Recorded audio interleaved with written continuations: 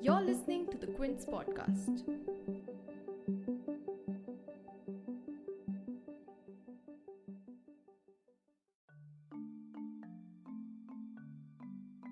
What has been labelled as the worst Naxal attack in 4 years. As many as 22 security forces personnel were killed and 31 others were injured on 3rd April in an encounter with armed Maoists in a forest along the border between Bijapur and Sukma districts in Chhattisgarh. Bodies of 17 security personnel have so far been recovered from Bijapur. Out of the total 22 deaths, 8 were from the Central Reserve Police Force (CRPF), 8 from the District Reserve Guard (DRG), and 6 from the Special Task Force (STF). Out of the 31 injured personnel, 16 belong to the CRPF. The CRPF has also announced that one constable named Rakeshwar Singh Manas of the elite Cobra unit of the CRPF was missing.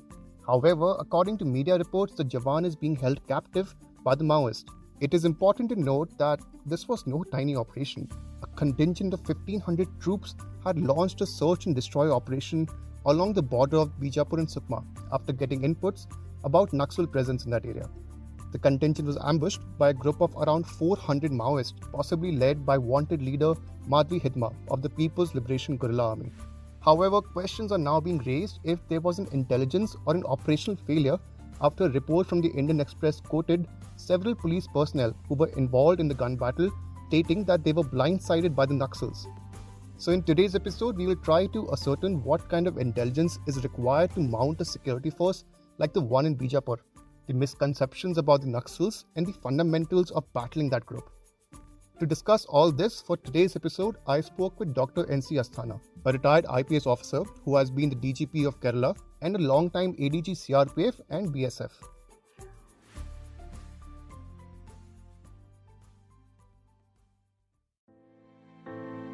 You're tuned in to The Big Story, the podcast where we dissect the headline-making news for you, and I'm your host, Himmat.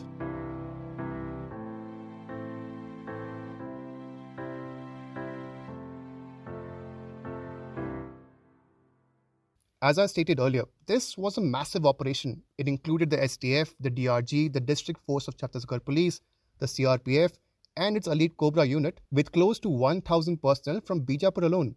According to a senior security officer who spoke to PTI, the mission was carried out after intelligence inputs were received that Naxals were carrying out their Tactical Counter-Offensive Campaign (TCOC) in the Jagargunda, Jongagunda, Tarim axis, which, to give some geographical context, is located in the southern part of the state, near the border of Telangana.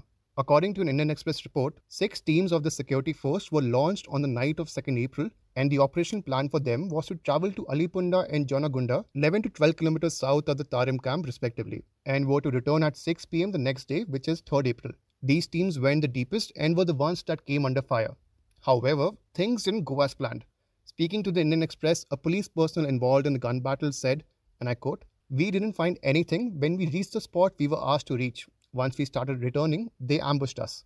Another Jawan stated that the 2 villages that the security personnel passed, Jiragaon and Tekla Gudem, were completely empty and that they realized too late that something was wrong. The bigger question is what kind of intelligence, both human and tech, is required to commission a mission like this. Dr. N.C. Asthana, a retired IPS officer and a long-time ADG CRPF and BSF, describes the various types of intelligence and how actionable each of them are. I will explain it. It's like this.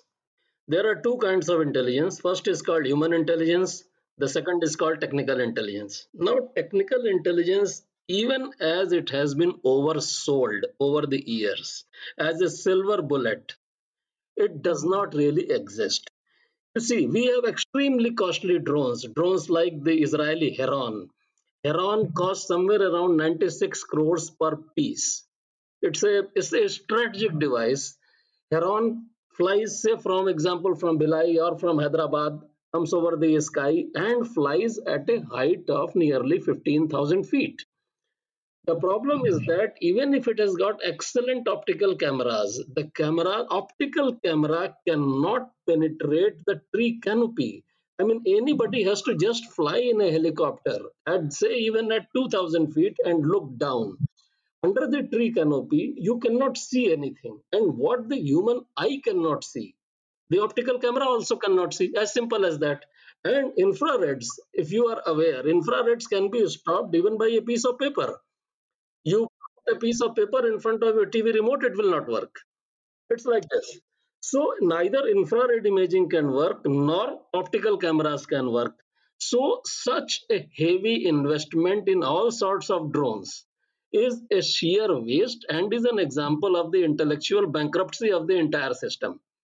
You see, the drone Heron or similar drones in the US were devised for, say, maritime surveillance or surveillance in the hills where there is no vegetation. In the jungles of central India, the tree canopy is very thick. The undergrowth is small, but the tree canopy is very thick. So you really cannot see anything below it. There is not a single example, not one example, since several years when imagery by the drone succeeded in giving any intelligence worth operational value. Above all, if you see anything from the top, suppose there is an open area somewhere and you see some people sitting there, how do you decide and how do you make out that they are Naxals? And they are armed Naxals who need to be attacked with rifles. You see, the jungle is not as uninhabited as most urban people tend to think. There are many people, hundreds of thousands of people living there. Any one of those could be seen by the drones. So drone is busted, it's a hoax. It's a terrible waste of the public exchequer's money. That's number one. Second type of technical intelligence could be interception of telephones or of wireless. This is a standard technology, but it's defeated by the very simple fact that in the jungles there is no mobile network and they hardly ever use any mobiles. Landlines, of course, the question does not arise. And second, as far as wireless is concerned, the Naxals are also aware that wireless communication can be very easily intercepted. So this has been defeated by two means. It has been observed since years that they use wireless communication only to deliberately plant misleading information so that you fall into a trap. Okay. And second, I am not aware of any instance when they have devised any sort of complicated code. And if at all they have devised, we are not aware of. If they are using what we call in professional languages en clair, if they are talking without code, this obviously should mean that they are trying to mislead you. Nobody is fool enough to talk in simple language. Okay, so technical intelligence has got serious limitations. Then comes human intelligence. Now, what is human intelligence? In very simple English, human intelligence means you should have a mole, somebody sympathetic to you inside the organization who consciously and deliberately betrays his organization by passing on information. In simple Urdu or Hindi, we call it mukhbir or spy, if you want to understand it that way. Problem with such organizations is that which are operating largely in jungle, even if you have a mole or a plant or a mukhbir or a spy inside the organization, how in the world is he going to communicate from there? You see, he cannot keep on coming out of the jungle or on one pretext or the other. Obviously, he would make other people suspicious. Second, why in the world would somebody betray his organization if he has taken a conscious decision to join it? However, in an organization like this, where absolutely strict financial discipline is maintained, and most of the cadres are not even allowed to leave the organization for any length of time, organization or even the group they are operating in. There is no way you can subvert or corrupt somebody by paying him money. It's not possible. And for God's sake, had it been possible, Naxalism is in existence in India since 1967. That is 54 years now. Why you have not been able to do it? Because you have not been able to do it, this means that it is not possible to do it. So, in a nutshell, there is no intelligence, either human or technical. Now, the general narrative of the Naxal forces, which is portrayed both by the media, by films, and also by politicians, is that they reside deep inside the forest and thus are difficult to capture or control. Here is Indian politician Mohan Mandvi, who was elected to the Lok Sabha in 2019 from Kankar, Chhattisgarh, reiterating the same narrative at the funeral of one of the deceased soldiers. हमारे सैनिक संघर्ष कर रहे हैं और हमारे नेतृत्व भी बहुत अच्छा काम कर रहे हैं, लेकिन इतने घने जंगल के कारण कहीं न कहीं हम लोग सूख जाते हैं और वो लोग कई बार रेकी किए रहते हैं और कब कहाँ एम्बुश लगा दे, कब क्या कर दे, इनका हम जंगल के कारण इनका मुकाबला ज़्यादा नहीं कर पाते, लेकिन देर सवेरे ये सब ठीक हो जाएंगे। But given that we are now in the 21st century with access to drones, high utility multi terrain vehicles, and the ability to drop our armed forces in any geographical area, should we be limited by the answer which Mr. Mandavi gave? Dr. Asthana believes that the narrative created in media and among the general public that the Naxal forces are hidden deep inside the jungle is nothing more but a romantic notion. Naxals are not holding on to any area.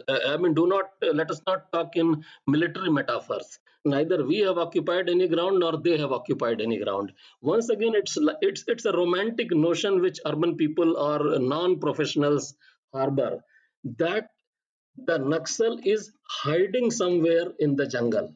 No, the Naxal is neither hiding somewhere in the jungle nor he is living off the jungle. I would suggest that you read one extremely interesting book by a man called Robert Weber. The book is titled War of the Flea. This is written on such insurgent movements, War of the Flea. In this book, he has cited Chairman Mao that a guerrilla should take to population as fish takes to water. The, the precept is that a guerrilla, if he remains isolated, hiding somewhere in the jungles or in the hills, he would eventually be eliminated like Che Guevara. An ideal guerrilla should mingle with the population. He should come out only to execute some attacks. At all other times, he should be living mixed with the population. The romantic notion which people have come to harbor derives from the films based on dacoits like Sholay and such films. That Gabbar Singh is hiding somewhere. He has got an adda somewhere deep inside the jungle. And then people form a wrong notion that because the security forces are not able to reach that adda, that's why the thing is thriving. No, it is not so. Naxals, unlike the dacoits, do not remain isolated, hiding in the jungles or hills somewhere. No, they come, they mingle with the population, they eat with the population, and come out only for committing attacks. Besides the intelligence inputs that the Naxals were carrying out a counter-offensive campaign, what also made headlines was the alleged presence of the most wanted Naxal leader, Madhvi Hidma. So who is he exactly? Hidma joined the Naxal movement in the 1990s and currently carries a reward of Rs 45 lakhs on his head. He also leads Battalion 1 of the People's Liberation Guerrilla Army, one of the most lethally armed and rigorously trained units of the Maoist active in the Sukma-Bijapur region. He is suspected to be behind several Naxal operations against the Indian Armed Forces, including the infamous April 2017 attack in Sukma, in which 25 CRPF personnel were killed, and another on 11th March in the same region, in which 12 personnel of the Central Forces were killed. What is also interesting about Hidma's case is that the details of his life are very sketchy. According to media reports, there are no recent pictures of him, no details of his exact age, what is his build, and there is also a matter of dispute on his first name, whether it is Mandavi or Madhvi. And not knowing these details, which are rather important, the mission in Bijapur was commissioned with the aim to capture or kill Hidma. Dr. Asthana believes that the narrative that only a few leaders are leading the entire Naxal movement is a hoax, and that the movement is more than just a geographical location. This is once again a hoax created by the security forces. The official press release of the Chhattisgarh police also speaks of that the operation was planned to capture or kill Hidma. Once again, the security forces, in their utter ignorance and in their desire to mislead the people, are trying to create a narrative that it is only a few clever leaders who have been sustaining the movement. No, it is not possible. The movement has not survived on the strength of a few intelligent or clever leaders in the past 54 years. We are actually in a self denial mode. We are trying to deny that there are certain other factors which are responsible for the sustenance of the movement. For example, before Ganpati, who used to be the general secretary of the CPI Maoist for a very long time, before he retired, everybody in the establishment was hanging on to the narrative that it's only Ganpati who is responsible for doing all this. He retired at a ripe old age because of some ailments which had been bothering him. And the ultimate ignominy is that we have not been able to nab him even in his retirement. When the man has retired from active fighting, he is living somewhere and nobody has any idea where he is. So even after Ganpati has faded out of the scene, the movement is going on strong. This means Ganpati was not as critical as he is made out to be. Similarly, Hidma is not as critical as he is made out to be. Suppose we kill Hidma tomorrow. Will that be the end of the Naxal movement? The DGCRPF also has made a statement which is stating the obvious that the villagers must have given them the tip off. For God's sake, who else could have? There are no angels or demons in the forest who are giving information to them. It's only the locals who give. That's common sense. You don't have to state this. Whereas the converse has never happened. In say, the matter intensified since 2007. It was very much there, or say 2004 when the PWG and the MCC. Since 2004, has there been a single instance anywhere when a villager or a group of villagers came to the security forces, touched their feet, and said, "Ki, my bap, Naxal is harassing us so much. Please do something." I mean, it has never happened. Why? Why don't we introspect on this? Nobody has ever given any information about the Naxals. And in fact, had they given, the operations would have been successful. The very fact that operations have been repeatedly unsuccessful means that nobody is giving intelligence to us. Why he is not giving to us? Have they reached what we call in Latin as modus vivendi with the Naxals, or what? I mean, these are non-military questions which must be addressed. Why are we averse to addressing them? Dr. Asthana believes that the very fact that the forces were taken by surprise proves that the leadership requires a serious rethink and that the forces need to admit that there are practical problems in the solutions being offered right now. Here is Dr. Asthana weighing in on the core issues that are not being addressed by the CRPF. You see, the whole approach is misdirected. I mean, the muscular approach, which has been re-emphasized by certain functionaries of the government after this incident also, hum safaya kar denge, that sort of thing. That sort of narrative has not worked since 1967. I mean, what has prevented? Legally, they are criminals, they are firing upon you, you are very much entitled to finish them off. Okay, what has prevented you? What has taken you 54 years? What has taken you so many years? It was in 1954 that the Naga insurgency started. Why could you not finish them off? So instead of admitting that there are practical problems in a military solution to the problem, we keep on boasting. Hum ye kar denge, hum wo kar denge, that sort of thing. It does not really inspire any confidence. You see, the official figure you may be able to take from satp.org, but approximately 100 battalions of the paramilitary are deployed in anti-Naxal operations. Is that a small figure? And if that is not adequate, what else could be? So, sources of the problem are elsewhere. I mean, the very approach of area domination is misleading. This is once again a military metaphor that your camp is based at place X, and from place X to a radius of Y kilometers, you want to dominate the area.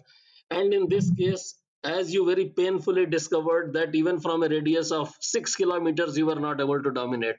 400 armed criminals were available just 6 kilometers from your camp, and you were not able to dominate that. So this very concept of area domination is a farce. It won't work. You see, Naxalism is not merely a military problem.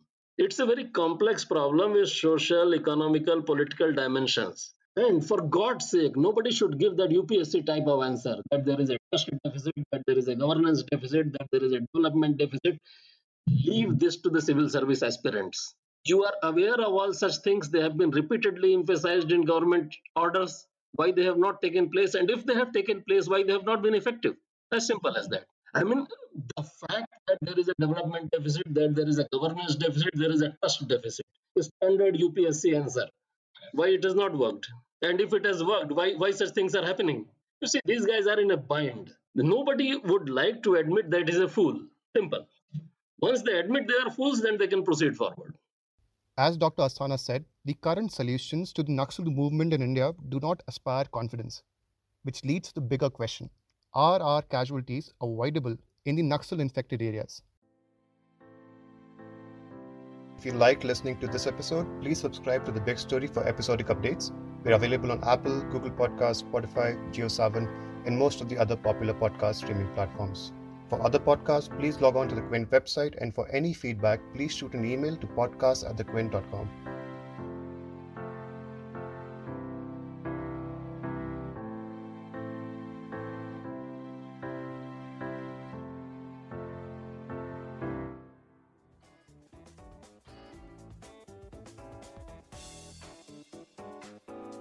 Thanks for listening. Log on to the Quince website and check out our other podcasts